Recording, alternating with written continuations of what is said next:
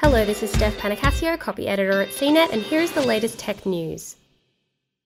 Banjo-Kazooie is the next Nintendo 64 game coming to Nintendo Switch Online. The beloved platformer will be added to the service's classic games library in January. Once live, players will be able to access the game through Nintendo 64 Nintendo Switch Online app, which is available as part of the Nintendo Switch Online Plus expansion pack plan. This premium plan includes all the features from the base Switch Online subscription, along with a library of classic N64 and Sega Genesis games, as well as Animal Crossing New Horizons Happy Home Paradise DLC. The Switch Online Plus expansion pack plan launched in October with 9 games, including Super Mario 64, The Legend of Zelda Ocarina of Time, and Mario Kart 64.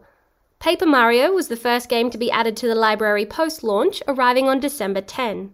More N64 games are also on the way to the service. Nintendo previously confirmed that The Legend of Zelda Majora's Mask, Pokémon Snap, Kirby 64, and other titles will be added to the library in the future.